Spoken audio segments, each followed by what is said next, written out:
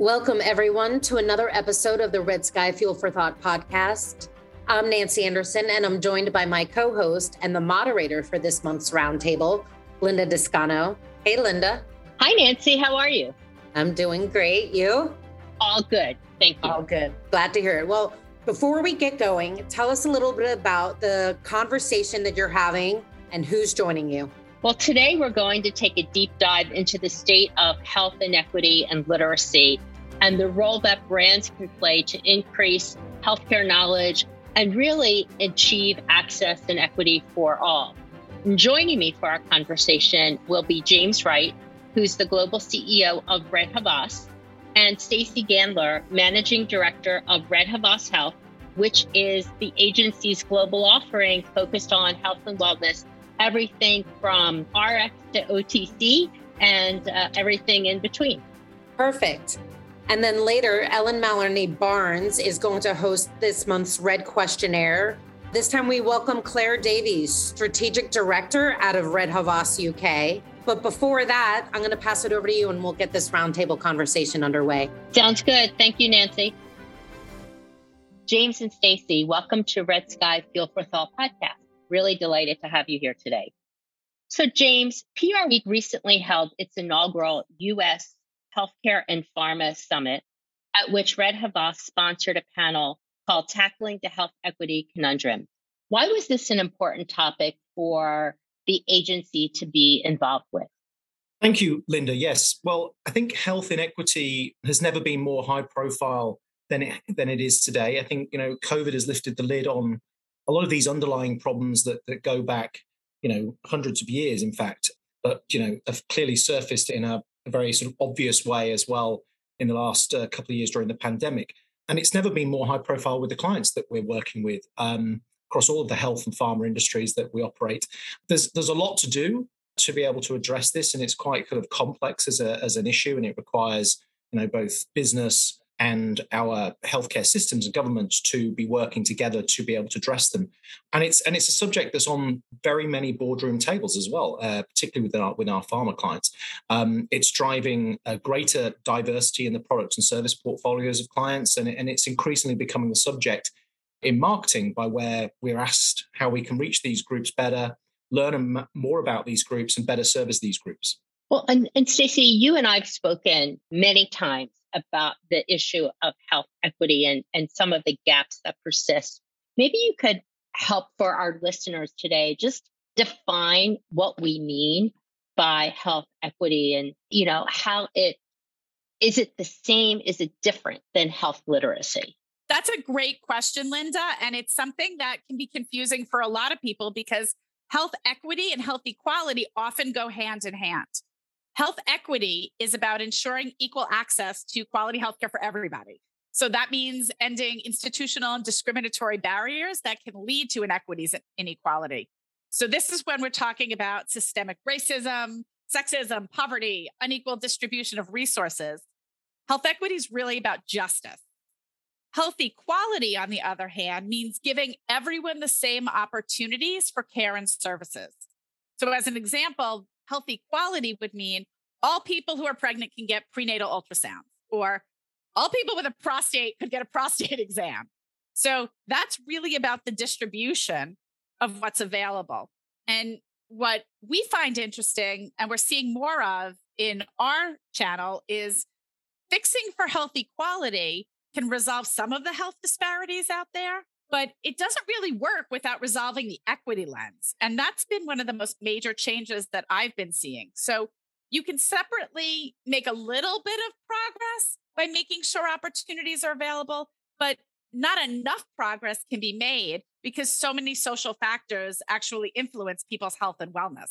Well, it's such an important point that you make. And I think one of my takeaways from listening to the panel was also we can often associate inequity with like race or gender, but it's so much more. And it varies, right? Depending on the country and also how the health ecosystem is configured and operates in a particular country. It could be urban versus rural. It could be around, socioeconomic lenses. It is so much more complex and, and then, as you said, very persistent. and so many factors influence the inequity and the inequality within a system. Yeah, for sure. And, what's very interesting is we're starting to see more and more health companies, and I guess every company should consider themselves health companies. They're looking at health literacy, equity, injustices, because they're so closely tied. And programs are starting to roll out more and more where you used to see things only done at a government level, either national, state, or very local government. Now you're seeing companies get in the game.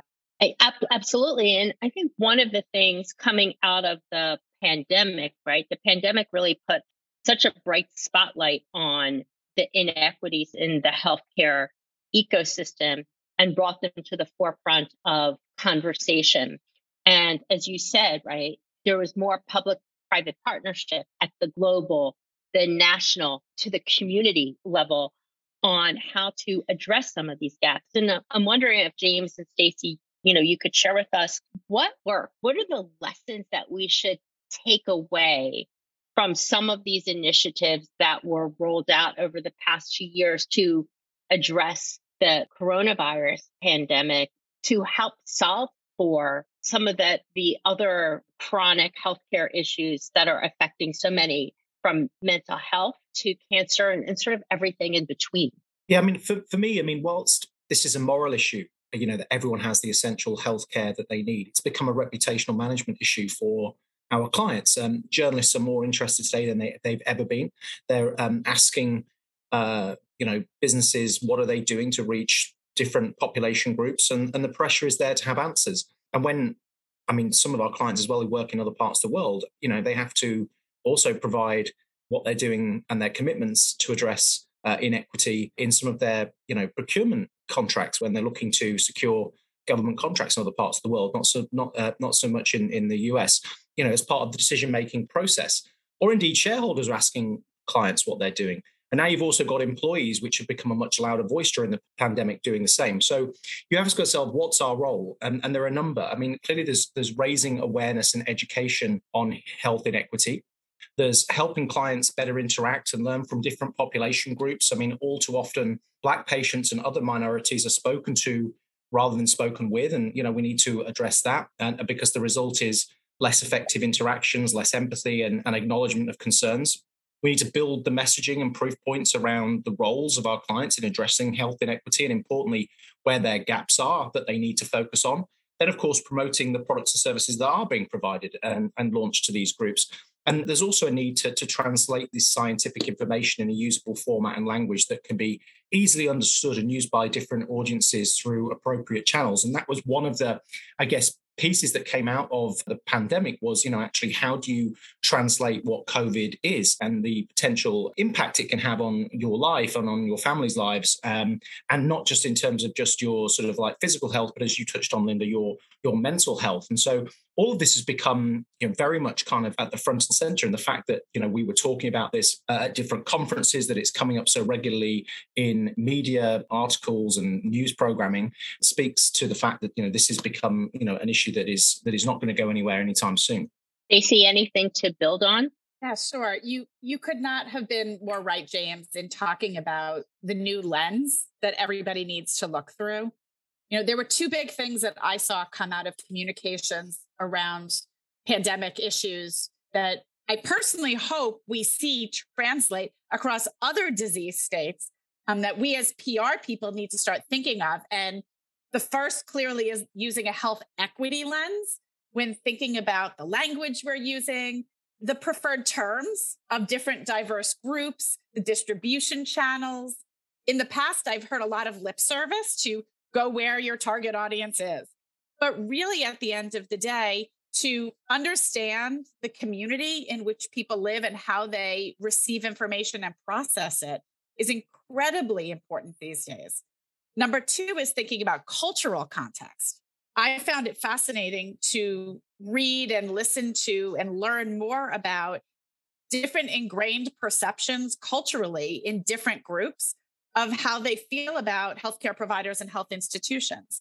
You hear about this as you're in the business and working with health companies, but to truly dig deep and have honest conversations with your clients and really think authentically about the people that you serve, the people that you ultimately want to help with your brands and services, what they need can be a really eye-opening and interesting conversation. Other pieces around cultural context are, how do you use person first language? How do you think about stigmatized behaviors? Something we saw coming up during the pandemic a lot, which has application across many different disease areas, is shame around diagnoses, people feeling that they should be blamed for having a certain condition. So this equity lens and this cultural contextual lens are the two pieces that I really hope to see translate and come across in PR campaigns moving forward.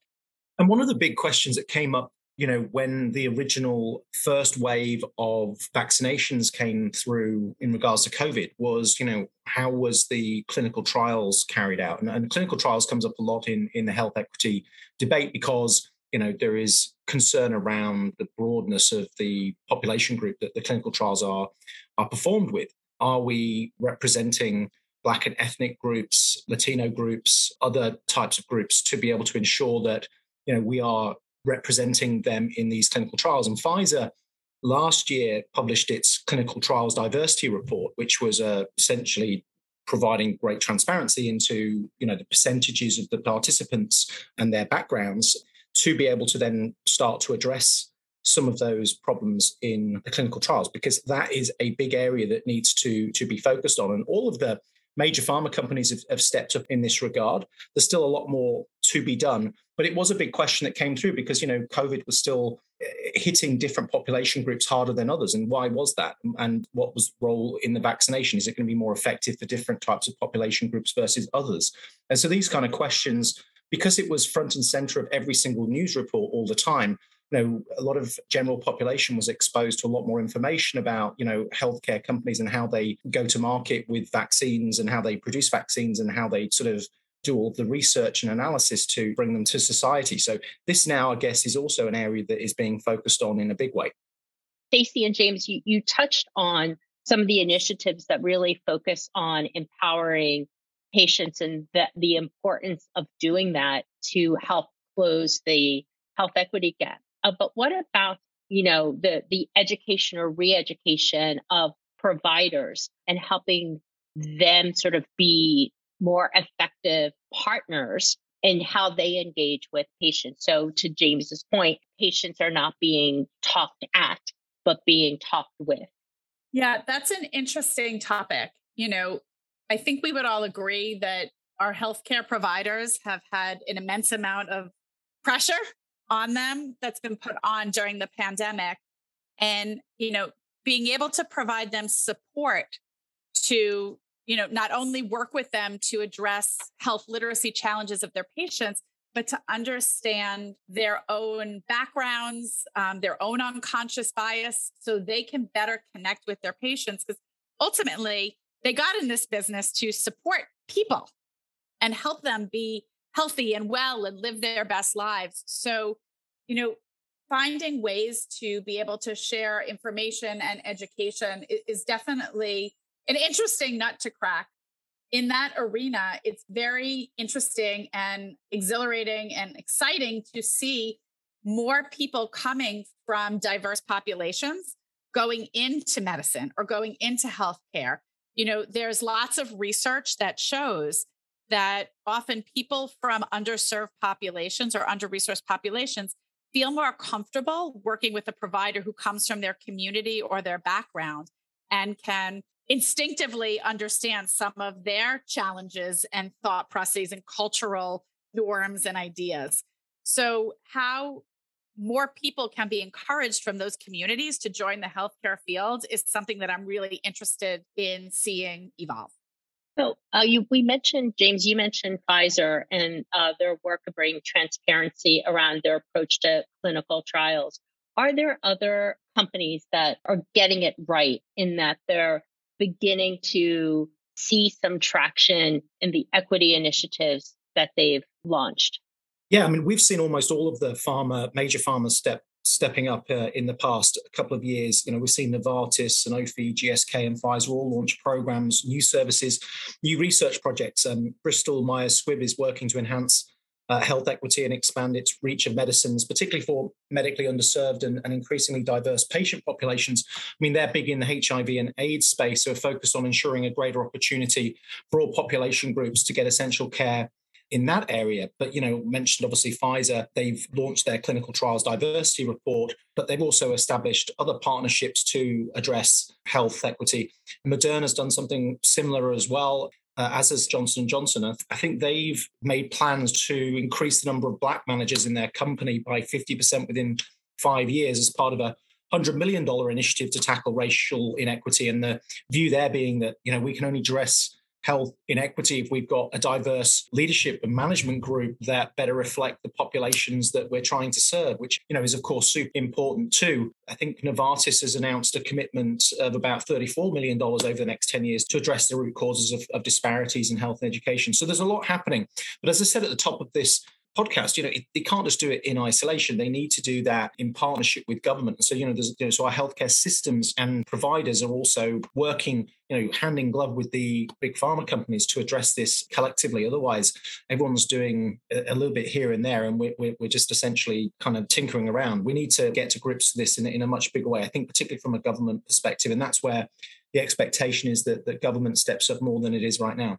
Well, as we bring this conversation to a close, Stacey, you mentioned this earlier, just about every story today has to be communicated through a public health lens, and every company really, to some form or fashion, is in the business of healthcare, whether it's because of the services they provide to their customers or ensuring the health and well-being of their employees. So as we close out this conversation, perhaps each of you can touch on what is maybe the one takeaway, one piece of advice you would give to the brand marketers and communicators listening in about how to tackle issues of access and equity in their communications going forward. Stacey, could we start with you? Yeah, of course.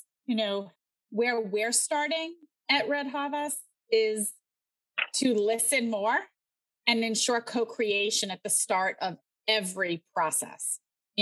Making sure that the communities that we're targeting with some of the campaigns we're working on are built collaboratively is incredibly important to its success, and understanding that it's going to not only be accepted, not only be able to get us coverage and the things that, we're looking for as communicators, but really be able to authentically connect with people and be able to meaningfully impact change for people and how they're living their lives. From my perspective, I think we've got to turn this recognition into results now. So there's a recognition from the media, from governments, from big pharma that we really need to focus on addressing health and equity. And that recognition now really needs to turn into results. And so all of these programs that have been launched, we really now need to focus on the success of them, or indeed, actually, if they're not successful, learning from that. So, being very transparent and authentic around how this is being approached by our clients, because that's where that trust is built. And then once we start to gain results, then I think they're only going to invest more if it's working, right? So that's going to be our focus, helping them communicate the journey that they're on in terms of addressing health equity and the successes that are happening, and how do we double down on those successes to continue to build this momentum and actually affect change. Thank you both for joining. And we will include in our show notes a link to the information about this session.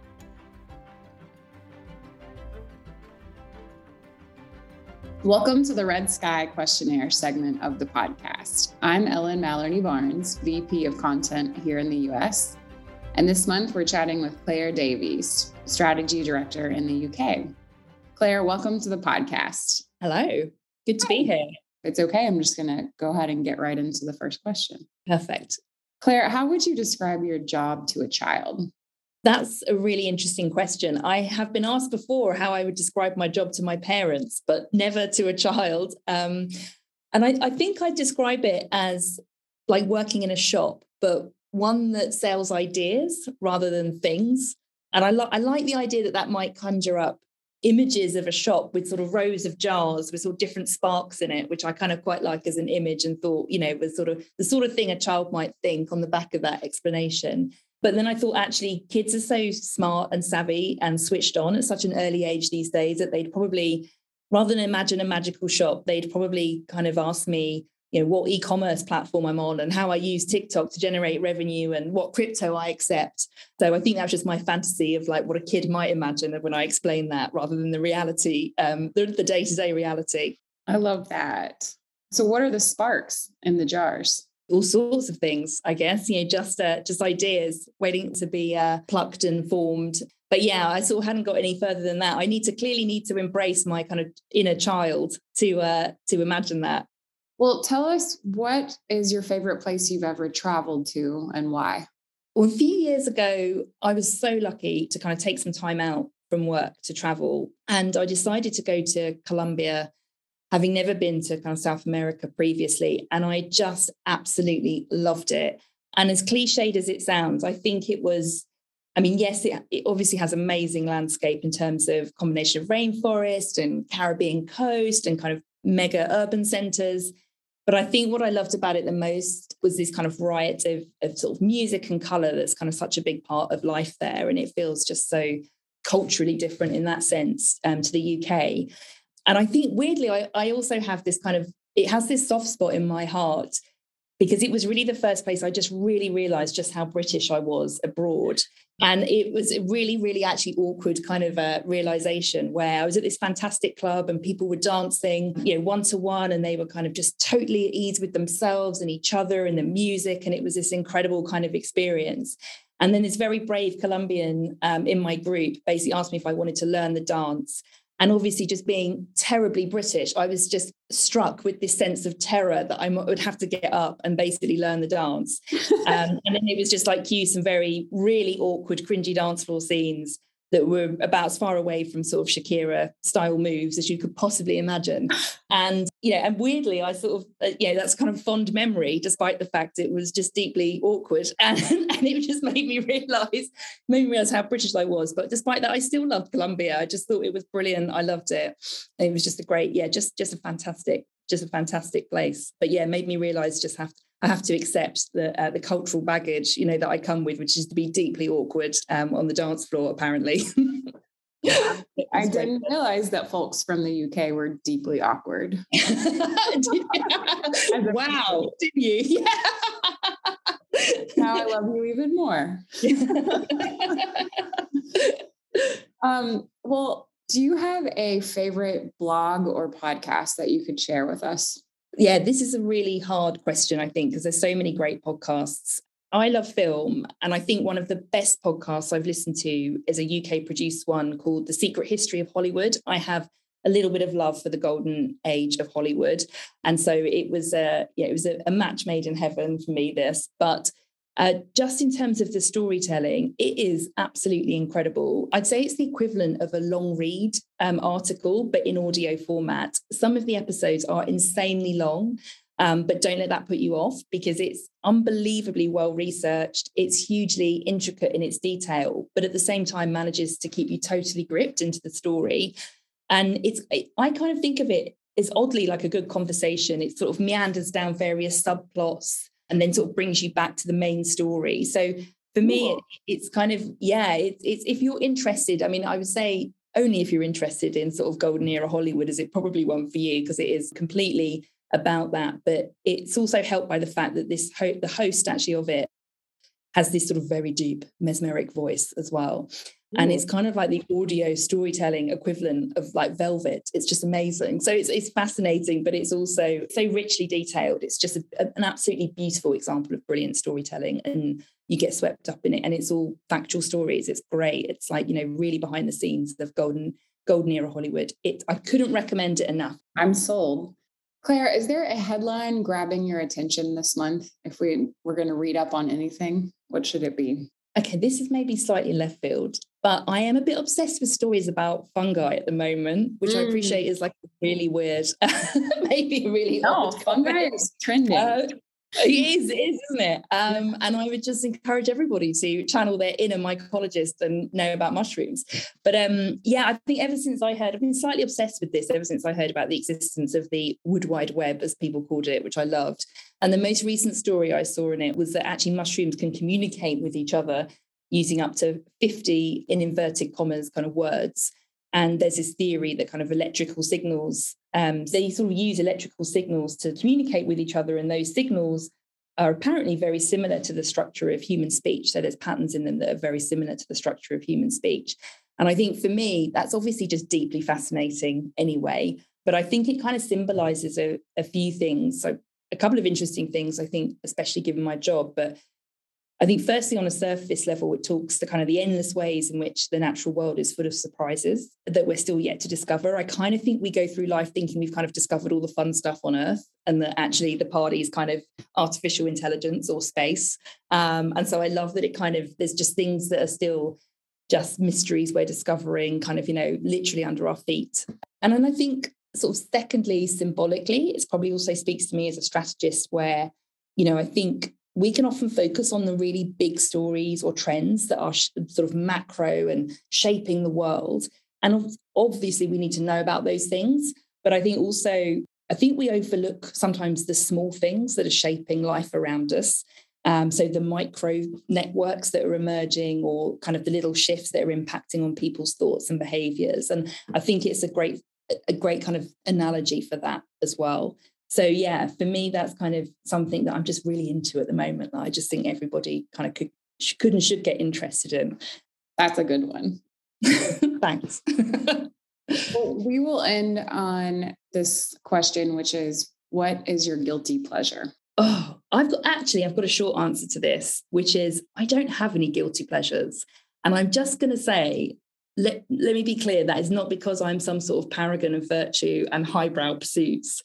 It's because I'm trying to train myself out of thinking of things as guilty pleasures. And I don't think we should feel guilty about enjoying the things that we like, or, just because other people might not think it's a good use of our time. And I actually recently read a book called 4,000 Weeks about our relationship with time. And it was such a breath of fresh air, because it was just recognizing this constant pressure we put on ourselves to be kind of constructive and productive and efficient at all times. And actually, it made the argument very convincingly that if we kind of accepted the limitations of time and living life with a mindset that doing something for the sheer joy of it is, the best use of time we have, I thought that was really impactful kind of argument, and something we could probably all do with reminding ourselves more of day to day. So as a result, I am trying to ban the phrase from my life, guilty pleasures, and instead just having pleasures and enjoying them and not feeling guilty about them. So that's my view on guilty pleasures. That's a beautiful way to think about it. Claire, thank you so much for joining us this month. You've been wonderful to talk to. Thank you. My absolute pleasure. Have a great day. Thank you for joining us for today's episode. You can subscribe to the show using your favorite podcasting app. You can find us on iTunes, Spotify, Google Podcasts, and more. And don't forget to rate and review today's show to let us know how we're doing. We hope you'll join us again for more of the latest communications insights and trends from the team at Red Havas.